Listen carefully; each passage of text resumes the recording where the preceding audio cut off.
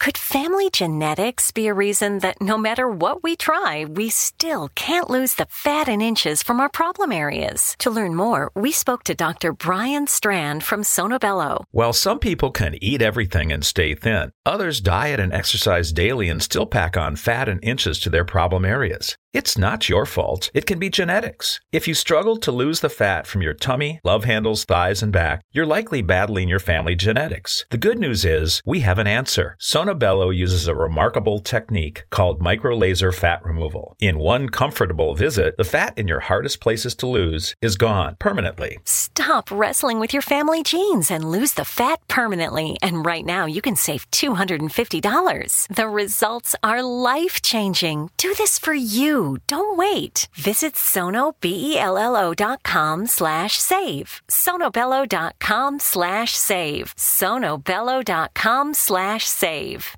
At Kroger, we believe it takes the right team to bring you the freshest produce. That's why we partner with farmers who grow only the best. And that level of teamwork means better, fresher options time and time again. Working with farmers is what it takes to be fresh for everyone.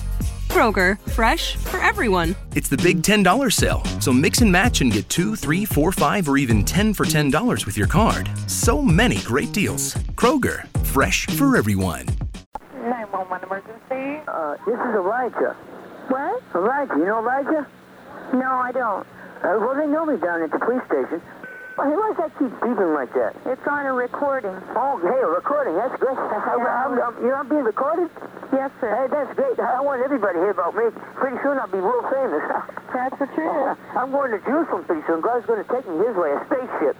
UFO, you better believe it. They're everywhere. Everybody has seen. Millions of people have seen them all around the world. Well, that's great. Yeah, that's right. And God bless the police officers and the scientists and the ordinary people that talk about these UFOs, so they do exist, and I know all about them. I'm a ufologist. I'm the #1 scientist on this planet. I'm an authority on them. I'm a scientist. Okay. Have you heard of Albert Einstein? No, but I'm going to have to go. I got other emergencies. Well, I can explain it to you. His formula of relativity. Well, I don't have time to hear Einstein's theory of relativity. But it's very simple. E does equal MC squared.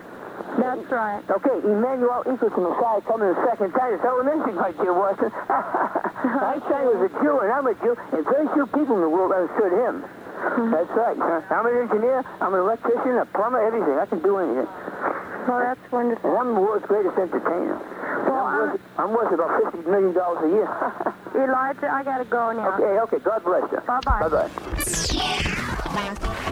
All Hit Radio.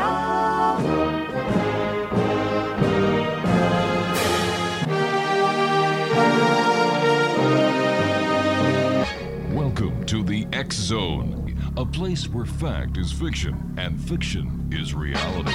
Now, here's your host, Rob McConnell.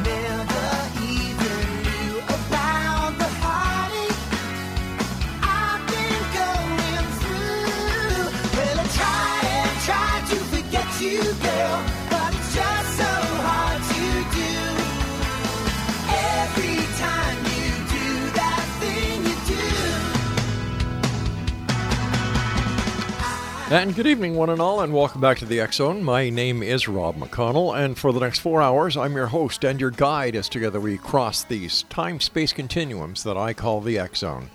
It's a place where people dare to believe and dare to be heard. It's a place where fact is fiction and fiction is reality, and we come to you Monday through Friday from 10 p.m. Eastern until 2 a.m. Eastern, right here on the X Zone Broadcast Network, Talkstar Radio Network, Mutual Broadcast Network, and also on Simul Radio and Simul TV. If you'd like to send us an email, xzone@xzoneradiotv.com, and on all social media sites, Xzone Radio TV.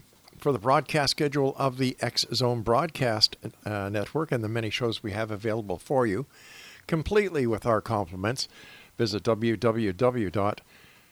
xzbn.net. That's www.xzbn.net.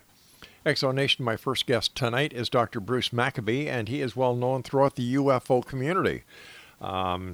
He is an author. He has been on many radio, television shows over the years.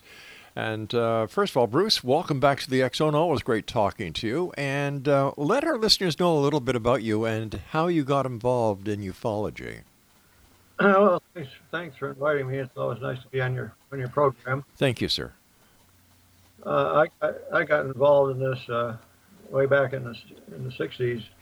Although, of course, like anybody who was alive in the 50s had heard about flying saucers. Mm-hmm.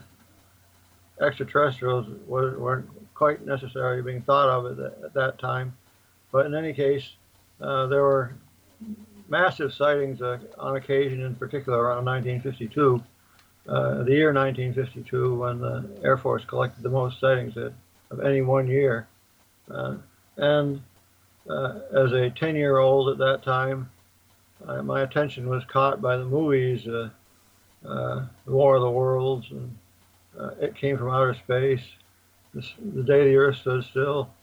These sort of brought the subject to the fore, but it was nevertheless basically frowned upon, and the skeptics carried the day by arguing that there was nothing to it. Mm-hmm.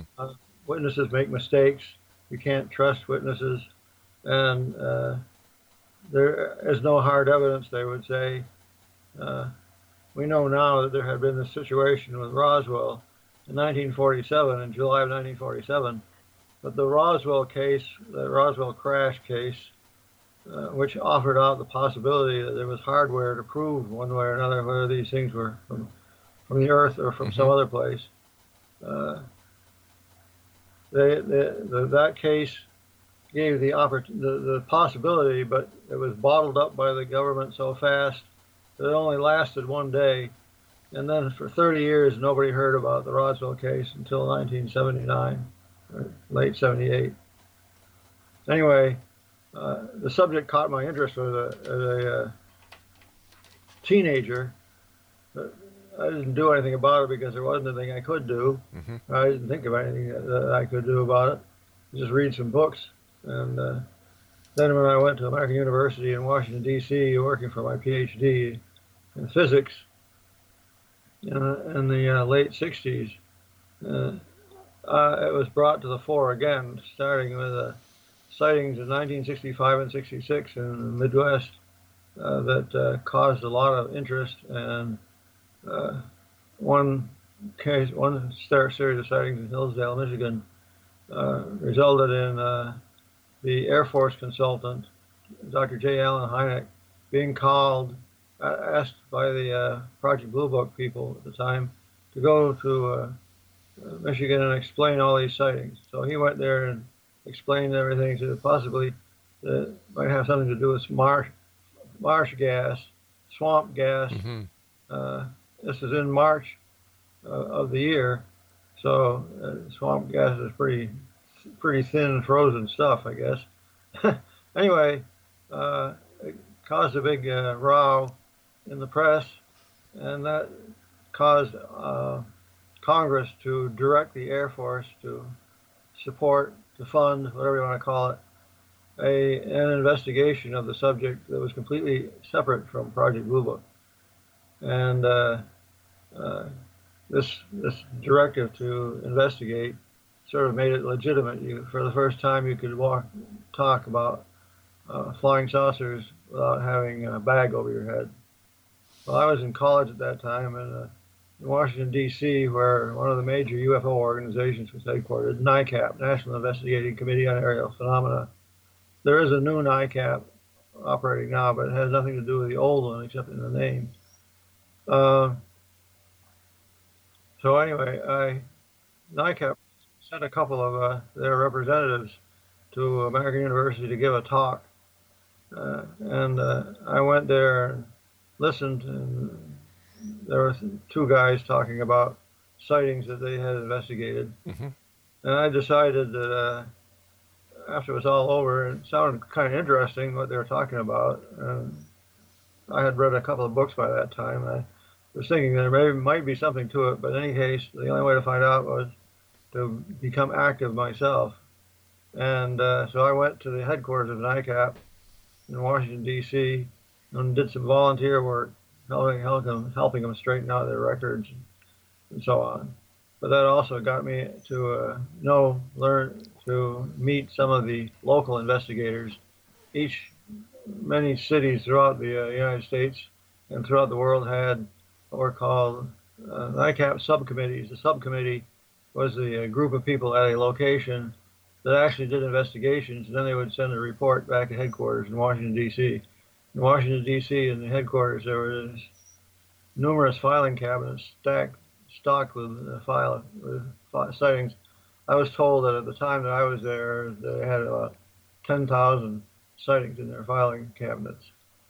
Anyway, I got to go on some investigations in the early 70s, and that convinced me that there was something going on here. What really was surprising was the explanations that were given for sightings. I could see that newspaper people and reporters and so on who are confronted with these UFO sightings might not be able to decide whether or not a sighting was a mistake or something that's real and something physical happened maybe there. Well, let me ask you, Dr. McCABEE, have you yourself had a UFO encounter or a sighting? I had a sighting down in Florida in 1992. This was the area where Gulf breeze sightings had occurred starting in 1987 and running through 1997 practically. The Gulf breeze was the capital, the UFO capital of the world for a couple of years in 87, 88, 89, in that time frame. And I went down there to see if I could see anything myself, and sure enough, something appeared up in the sky, a ring of lights. I had binoculars around my neck, and I whipped them up, and I could see this bright light resolved itself into eight lights in a ring. And I didn't know what it was. I had been prepared for something like that, and I had known that they had numerous sightings. These are post-Ed Walters sightings, I should say. The so-called Bubba series of sightings in 1990 to 1992, where a red light or a white light would move through the air, move through the atmosphere at some altitude of maybe 1,000, 2,000 feet, and then suddenly burst into white. It was a red light going along, it would burst into white, and white flashing at a high rate of speed. So anyway, I went down there to see what was going on, and I saw this ring of lights, and I didn't immediately call the guys with white coats and butterfly nets to come and take me away, because there were 30 other people there. They had video cameras and various devices and still cameras, video cameras. I had a big ear acoustic telescope. This is one of these things where you can supposedly hear a whisper across the room or something like that. Right. And I had reasoned that since these things had been reported as moving horizontally through the atmosphere, they had to have some sort of driving force. Right. Typical way would be, for example, put some sort of a light on a small model airplane, fly a model airplane through. Another way of supporting something could be by supporting from a balloon and letting the wind blow the balloon. But these sightings, 172 sighting reports, were collected over a period of a couple of years, and many of the sightings had these things going in directions that had nothing to do with the wind, or there was no wind. There wasn't nothing was ever found on the ground. I thought this might be flares attached to some sort of a device that could move at a reasonable clip. These things sometimes move faster than 10 miles an hour. Right. Interesting.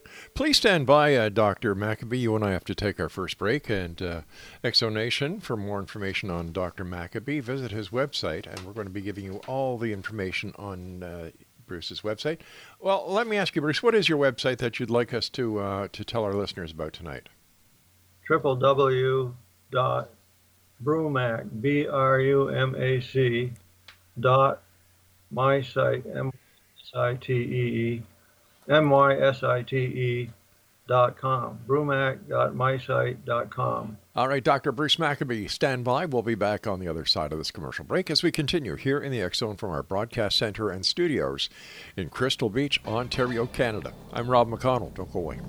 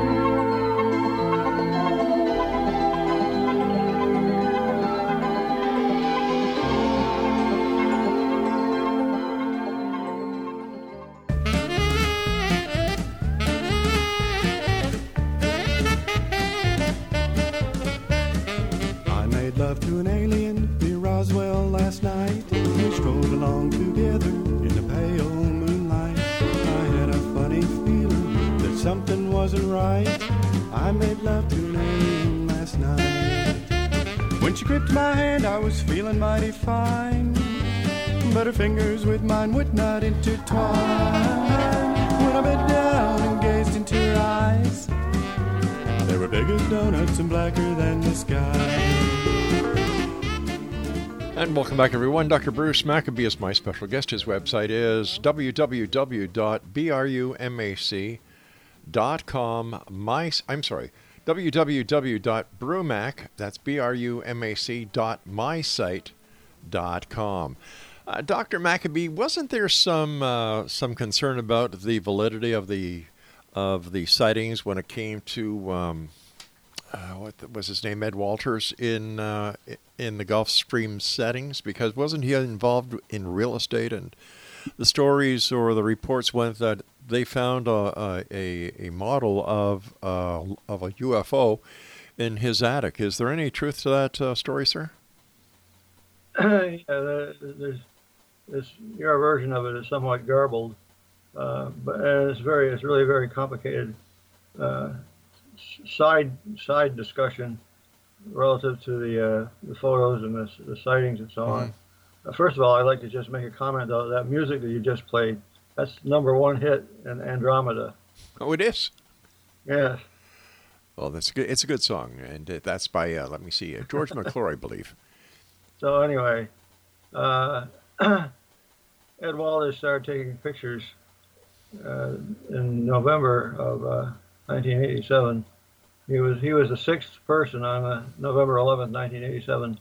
He was the 6th person to actually see a UFO on that evening. And then after that, he and other people started seeing sightings. And that continued up through the spring of 1988.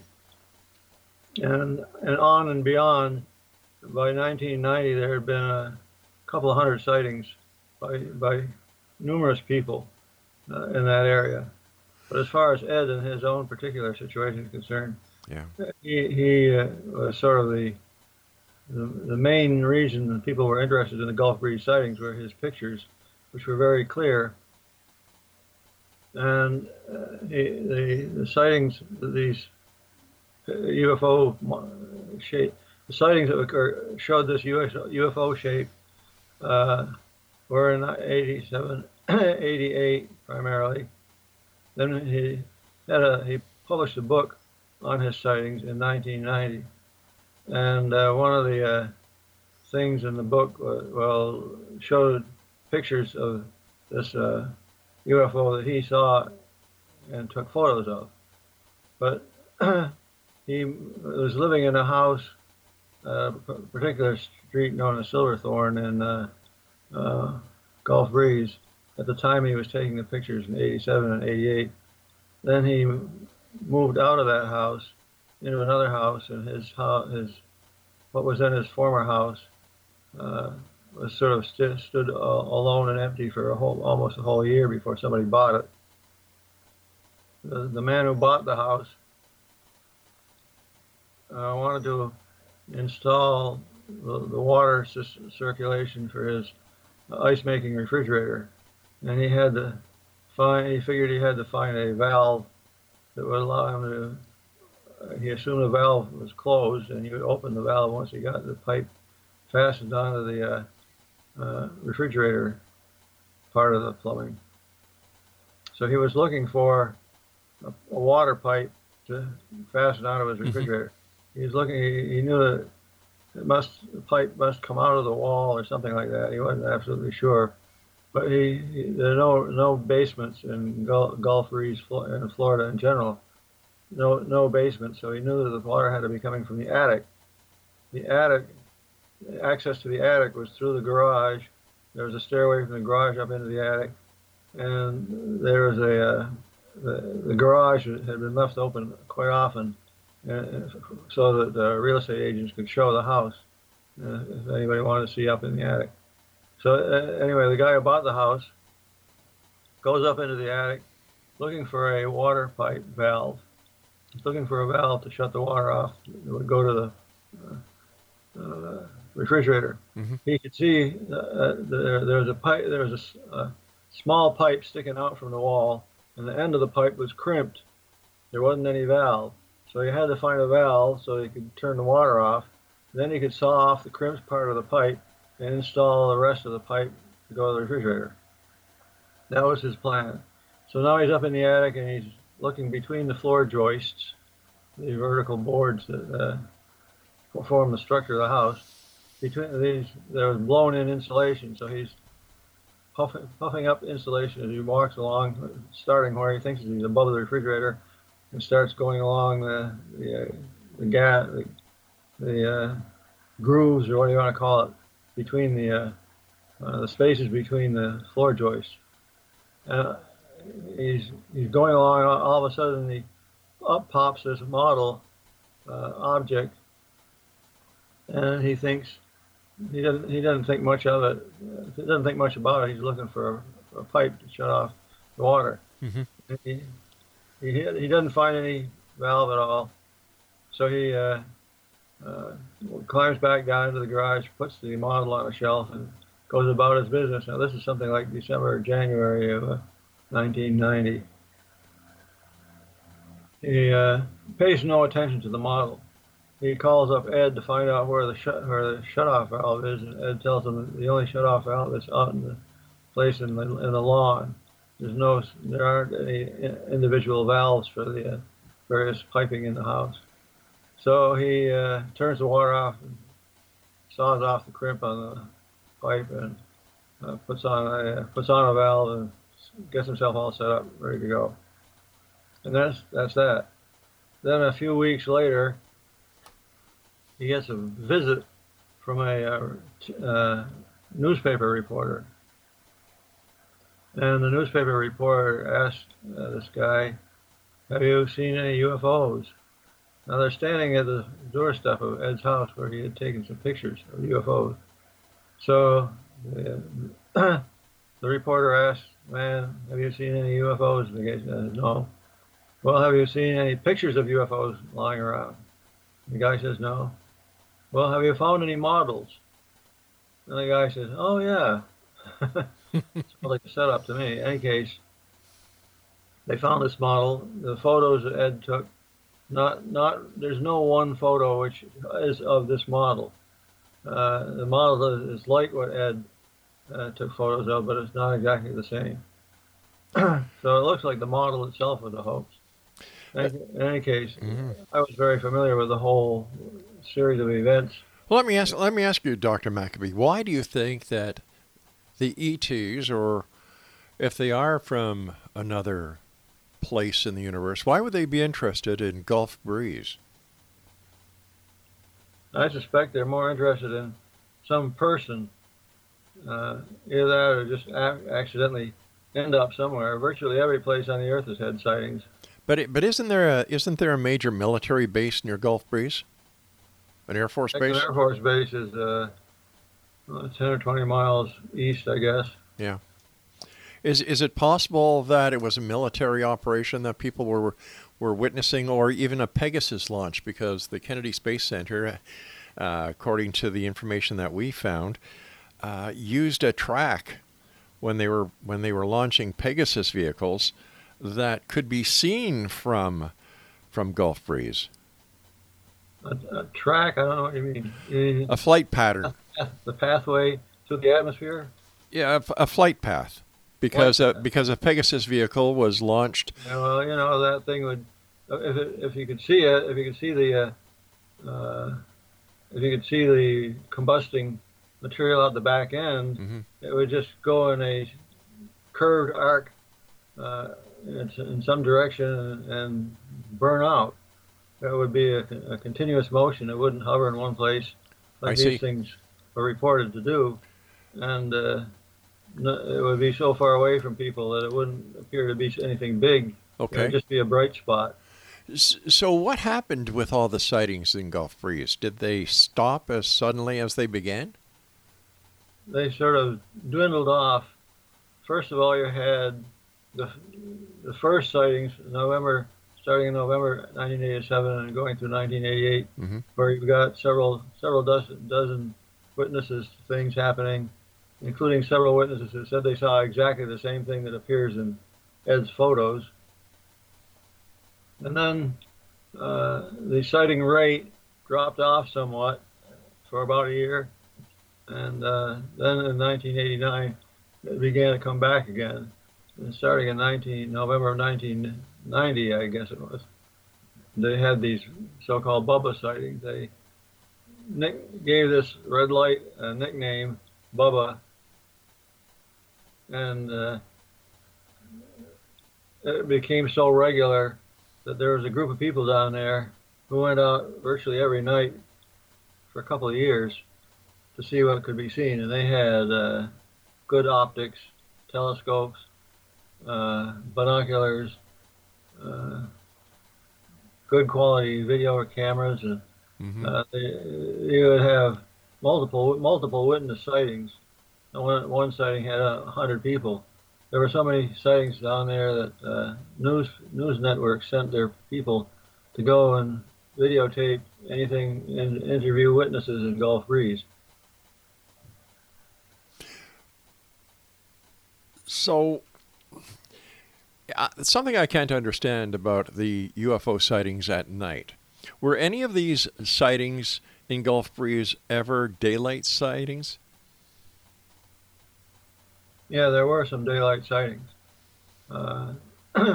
And evening sightings, where it's a thing with a silhouette against a glowing sky, for example.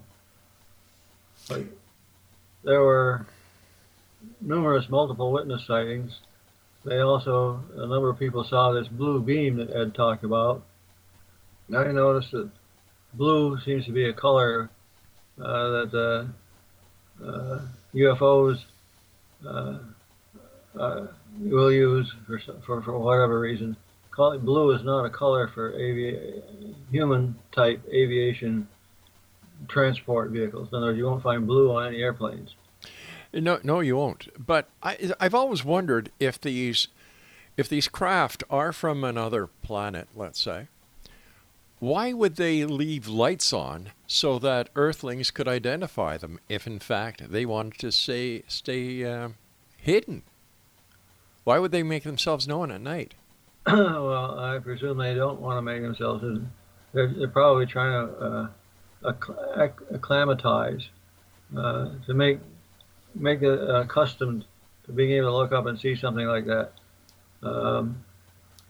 We have plenty of situations where a UFO could have avoided being seen if it had gone behind a tree or behind a hill or something like that, but instead it comes out where anybody can see it. There's probably several 100,000 sightings over the last 70 years. All right, Most of which involve Mm-hmm. objects, lights at night, or structured objects during the daytime. All right, Dr. McCABEE, stand by. We have to take our news break at the bottom of the hour. But when we come back, I'd like to talk to you about the press release that you issued in January.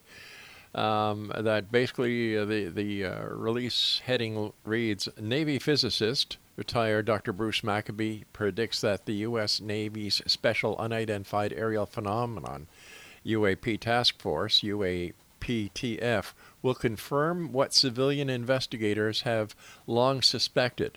Some UAP are vehicles controlled by non-human intelligences. And we'll talk to Dr. Bruce McCABEE about this on the other side of this commercial break with the news as the X Zone continues here from our broadcast center and studios in Crystal Beach, Ontario, Canada. Now, if you'd like to send me an email, pro, con, are you a skeptic or are you a believer? That's the website. Let's try the email address this time. xzone@xzoneradiotv.com. We'll be back on the other side of this break. Don't go away.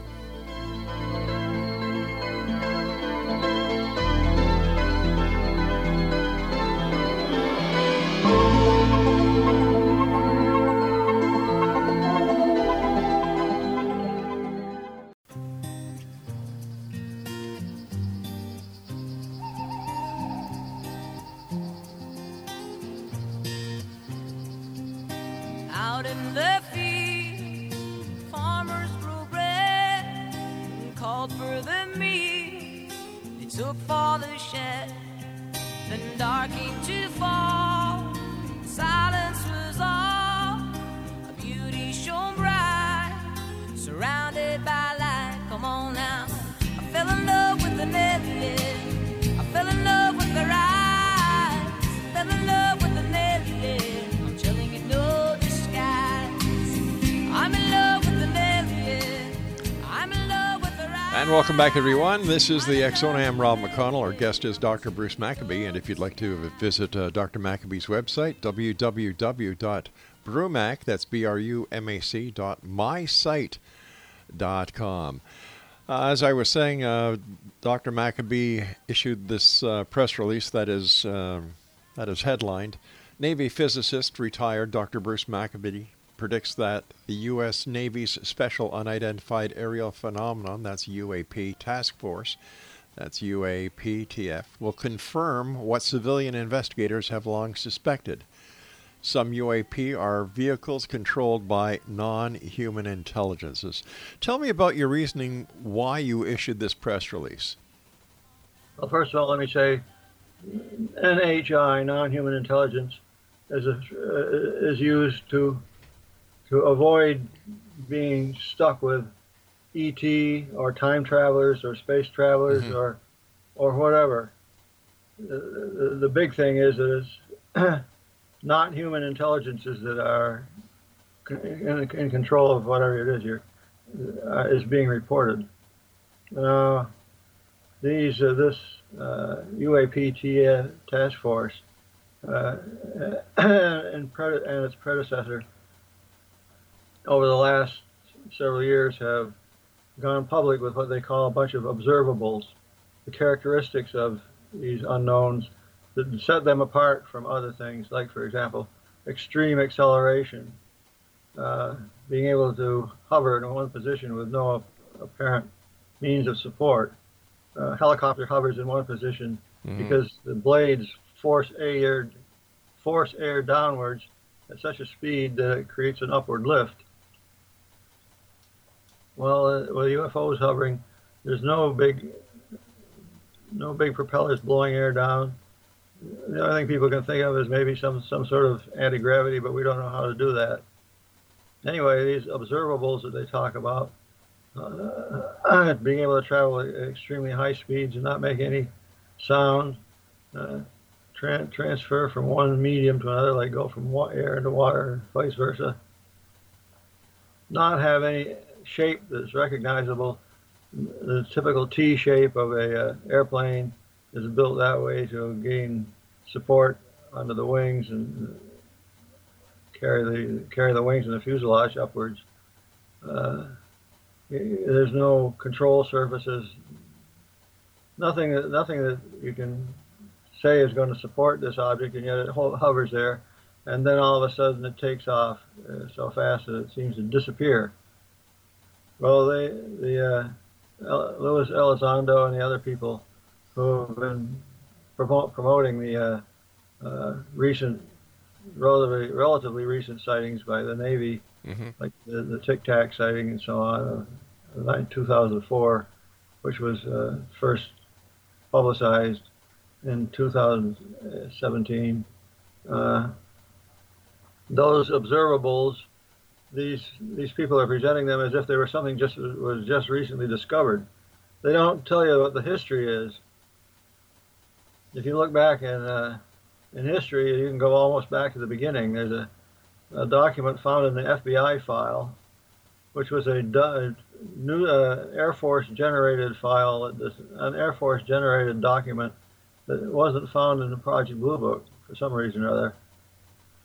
And it was not found in the Project Blue Book file, which is the Air Force intelligence file devoted to flying saucer investigations. This one page listed all the observables except for the transferring from one medium to another. All the other observables were listed in this one document that was dated July 1947. So the people talking about the present Navy sightings and so on, the observables that they're talking about, as if they had just discovered them, were known 70-some years ago. Well, July 1947, wasn't that the time of the Kenneth Arnold sighting as well as the alleged events in Roswell, New Mexico? Yes, 1947. Kenneth Arnold's sighting was June 24th, 1947. And he told his friends at the airports he saw these strange objects and he thought they were some new development of the Air Force. And he told the press he was worried that if these weren't ours, if they were Russian, we could be in deep doo-doo if the Russians could travel the way these things did. He clocked them at 1,700 miles an hour. Anyway, now I would just like to clarify something here. When we say when you say that Kenneth Arnold clocked, he physically did not follow. He just made an estimation based on from point A to point B and the time it took. He had a clock, yes, on his dashboard. Right. And he timed when they went past Mount Rainier. He was about 20-some miles southwest of Mount Rainier. So he was looking northeast. As these objects, he first saw them to the north to his left. He was flying eastward. He first saw them flying southward in such a way they're going to go between him and Mount Rainier. He could see that happening. And he knew that farther south was Mount Adams that he could see off in the distance. These are volcanoes in the state of Washington. And when he picked one of them, the last one, the first one, I forget. And when it went past Mount Rainier, he looked at his clock and it said 3 o'clock. It was 3 o'clock in the afternoon, and he had a second second hand on his clock. And he watched the object go southward. All these nine objects he saw, they're going southward at a high speed, and when they passed Mount Adams, he looked at his clock, and it was 102 seconds. And then it was a distance of about 50 miles. It works out to about 1,700 miles an hour.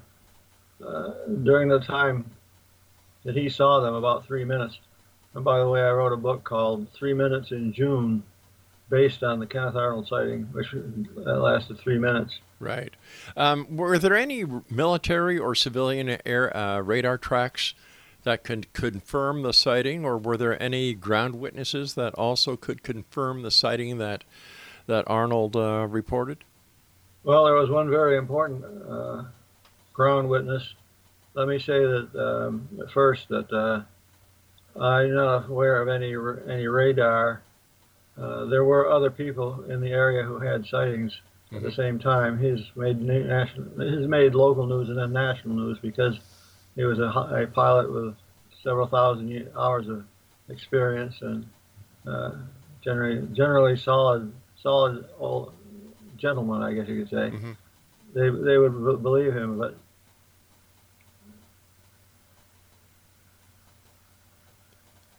okay, so were there, what kind of evidence? I mean, besides Arnold. Oh, I forgot that this other person, the one other really important person involved in Kenneth Arnold's sighting, was a prospector by the name of Fred Johnson, who wrote a letter to the Air Force saying he had been on the side of Mount Adams at an altitude of 5,000 feet prospecting when these things went overhead, and he saw four or five of them as they said the last he saw of them, they were banking upwards into a cloud, disappearing.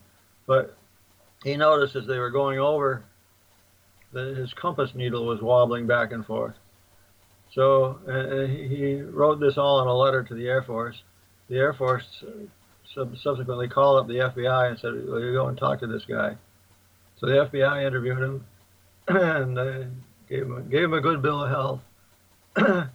So there's the Air Force interview and the FBI interview telling the experience of Fred Johnson with his the first physical effect case having to do with the wobbling of his compass. There's some sort of a magnetic field going along with these objects. How far, what was the distance between the prospector and the craft? Was that ever determined? Probably about 1,000 feet. The objects were flying. Well, they could have been at any altitude, but they had been at Kenneth Arnold's location. They had been about 9,000 feet up. As a prospector, is there any possibility that the prospector just happened to be at the place and time where there was some magnetic rock that was causing the magnetic anomaly? That it had nothing to do with whatever he saw in the sky? Magnetic rock, did you say? Mm-hmm. I think he would have known that because he was using his compass to tell him what direction was north. If first of all, I don't know if there are if there are magnetic rocks lying around other than meteors. There's some types of meteors that are magnetic. Right. Iron meteorites. I would say you basically have to accept Fred Johnson's testimony as written. Why? Why would we have to accept it? Why isn't it questioned? Well, you do question it at first. You analyze it in the same way as you analyze Kenneth Arnold's sighting. I've done all this analysis and put it in my book. I invite anybody to read how this whole subject sort of started off with a bang in 1947. Do you think there's a connection between the Kenneth Arnold sighting and what happened in Roswell? Well, certainly no direct connection. Whatever happened in Roswell appears to have been primarily this explosion of a craft that resulted in pieces of stuff spread over sizable areas of the area northwest of Roswell. Why are there some investigators who have investigated the Roswell incident who talk about two craft involved? Well, this goes back to the initial investigation of the Roswell case. When the investigation began in late 1978 and 79, when Stanton Friedman and Bill Moore began interviewing witnesses. This case had been ignored for 30 years by the time 1979 rolled around. And it was like discovering something new, even though it was very old. So we're going to talk more about this when we come back from this commercial break, because there seems to be a lot of controversy now as to the validity of witnesses, as to what really happened, including the credibility of Jesse Marcel and Mark Brazel. We'll talk about that when we come back from this commercial break. And Exo Nation, if you'd like to get more information about our guest this hour, Dr. Bruce McCABEE, visit his website at www.brumac, that's BRUMAC.mysite.com. That's www.brumac.mysite.com. And we'll be back on the other side of this break as we wrap up this hour here in the X Zone from our broadcast center and studios in Crystal Beach, Ontario, Canada. Don't forget, you can always find out what's happening on the X Zone broadcast network at www.xzbn.net. And for all the programs that we have available for you on the X Zone TV channel, which is exclusive to our friends at SimulTV, www.simultv.com. I'm Rob McConnell. This is the X Zone. Don't go away.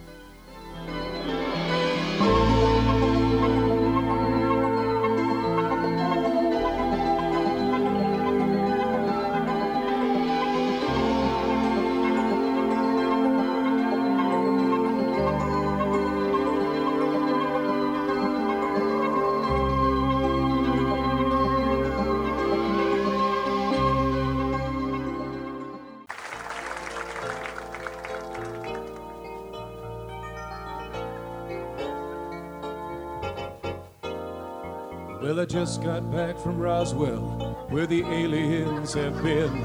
And if you ask the feds the cause, well, they'll only lie again.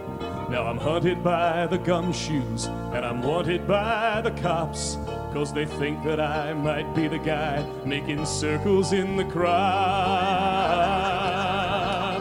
And I know that there's a conspiracy from the voices in my head. Elvis lives, that's clear to me. It's McCartney who is dead. And if the Mars men should come again and take me, I will go. I will take a trip on their rocket ship. God bless the UFO.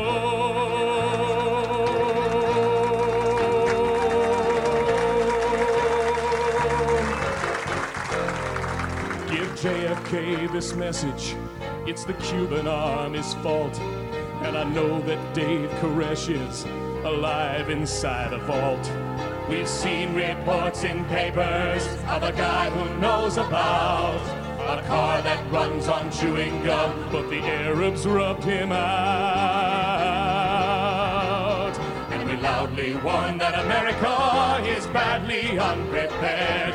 With the Cold War through, we need something new that can get you good and scared. Do you wonder just who is warning you of conspiracies today? We're the ones who fill the rumor mill. We are the CIA.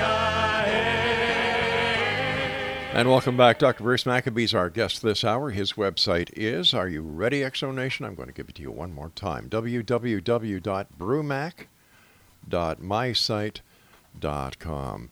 You know, when it comes to the Roswell incident, there seems to be a lot of controversy now. The credibility of certain witnesses is being questioned by Roswell longtime investigators.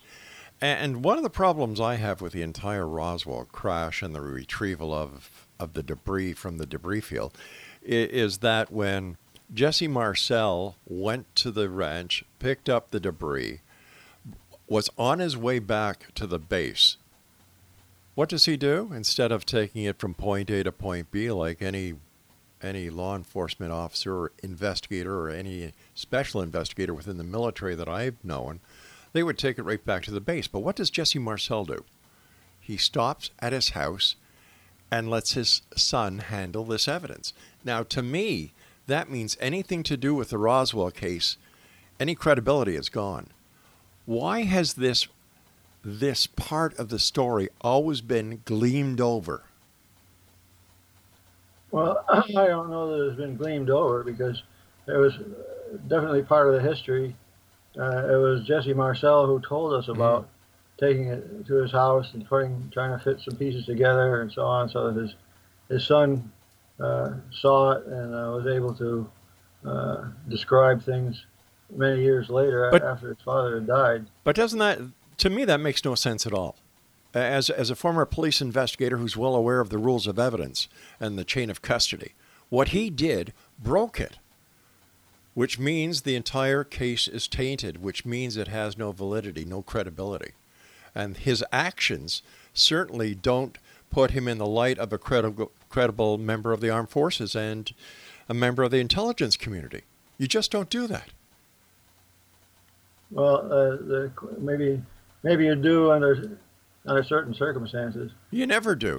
In the Roswell case, I have not been a Roswell case investigator, because although I tended to believe Jesse Marcel's testimony, I figured the Roswell case, unlike most of them, we know in principle there's a possibility of absolutely proving something was real. The possibility is there. Right, the possibility is there, but it's not going to let you get to it to find out. I mean, if it was pieces of a balloon, they probably would have thrown it away. It's not likely they would have hung on to it. And Jesse Marcel, that part of the story presumably would have been a complete fabrication, because there's no reason to take a balloon into his house and play with it. Well, in my opinion, there was no need for him to even stop at his house with evidence. He broke every chain. He broke every rule when he did that. So how can we get? Boy, the question is the stuff that he brought, is that all fabrication? He didn't have anything at all? Did he make up the whole story? Well, here's another question. If he brought it home, and if he was such an intelligence officer, he should have or could have had access to a camera. And if he would have taken a photograph with his son holding any of this material, all right, that's one scenario. But he took no photos. He didn't take any photos at the scene. He didn't take any photos at his house. Why not? Intelligence officer? I don't know why not. It's a bit late for us to sit here and speculate.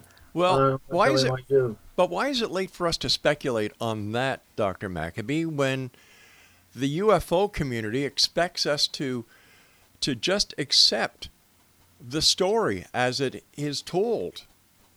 And yet when people speculate and ask questions that somehow point to a lack of credibility of the UFO incident or whatever it was, that's shunned at by the UFO community.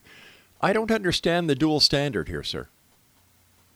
Well, certainly the UFO community has attempted to find out what the truth is by interviewing as many people who have been involved with it as possible and trying to put a story together. As I was saying, as far as I'm concerned, I was never a Roswell investigator, because I realized that although in principle there is hard evidence there somewhere, in practice it doesn't do us any good because we have no access to the stuff. So I concentrated my time in a UFO investigation on analyzing things like photo cases, other physical effects, just plain good solid investigation, and trying to see if there's any cases that absolutely cannot be explained. And that press release that you referred to, I don't know if you read the whole thing or not, but you'll see that there's an incident in there that I grabbed onto, which is documented part of a series of incidents that occurred in New Zealand on December 31st, 1978. These famous New Zealand sightings. There's a lot of other sighting stuff that goes along with what I put into that press release.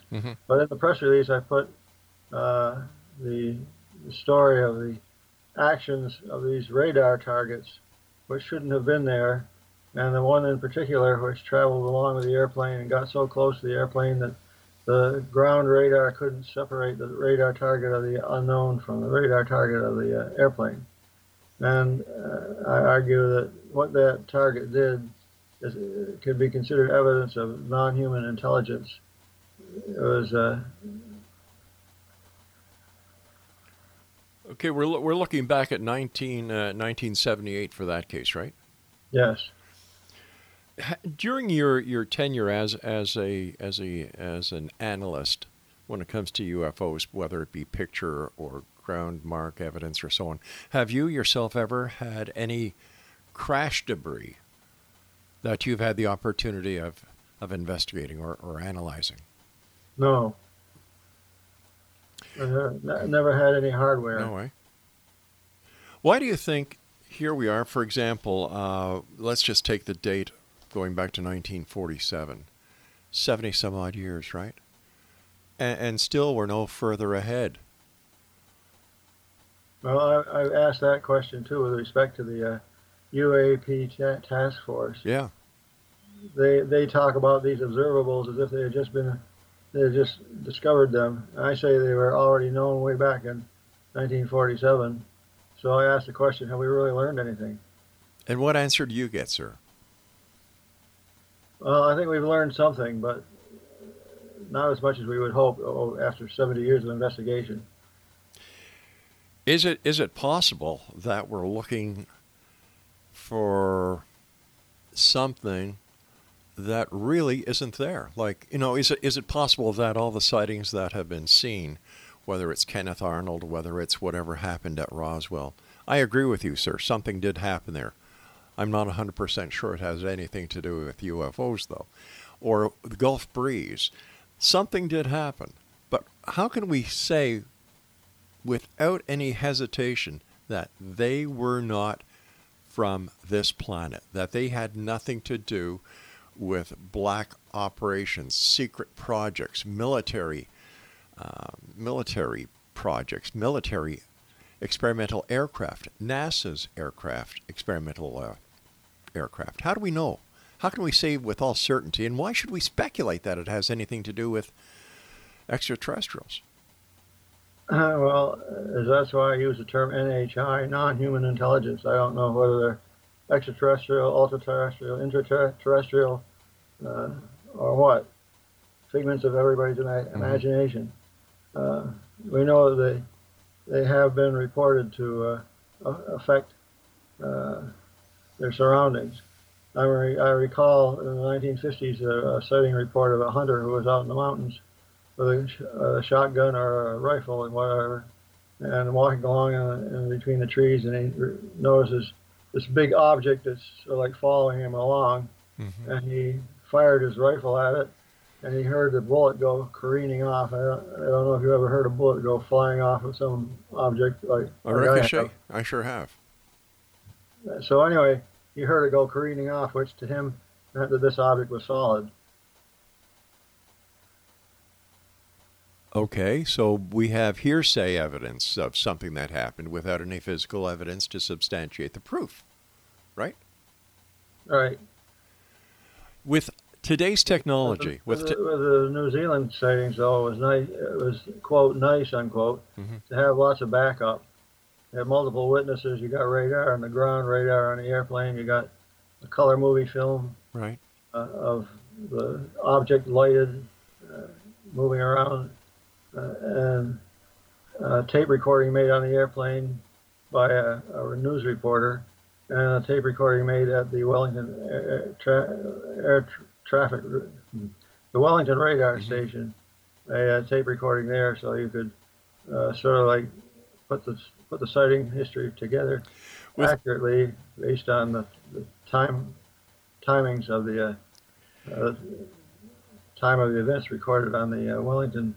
With everybody today having high-definition cameras in their cell phones, and everyone has a cell phone, how come there has not been that smoking gun photo that's been taken? It seems that as technology improved, UFO photos and videos declined.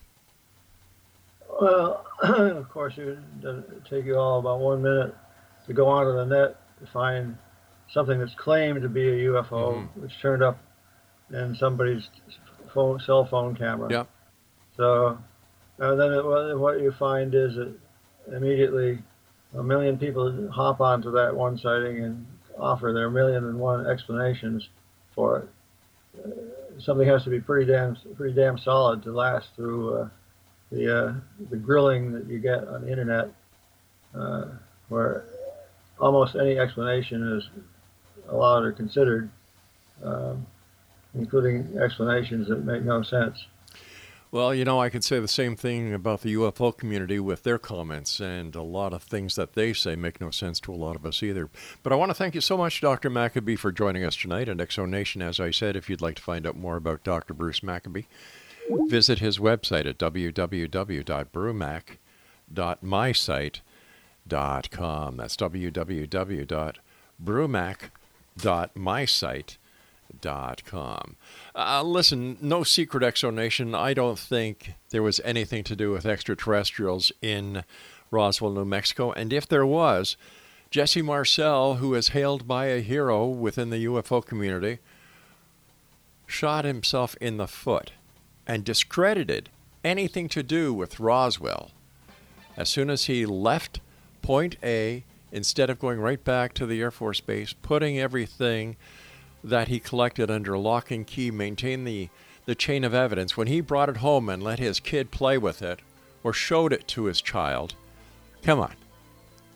That is way out of line for even a cook in the Army, the Air Force, or the Navy, let alone a so-called intelligence officer. Now that's a great oxymoron. Don't go away. I'll be back after this break.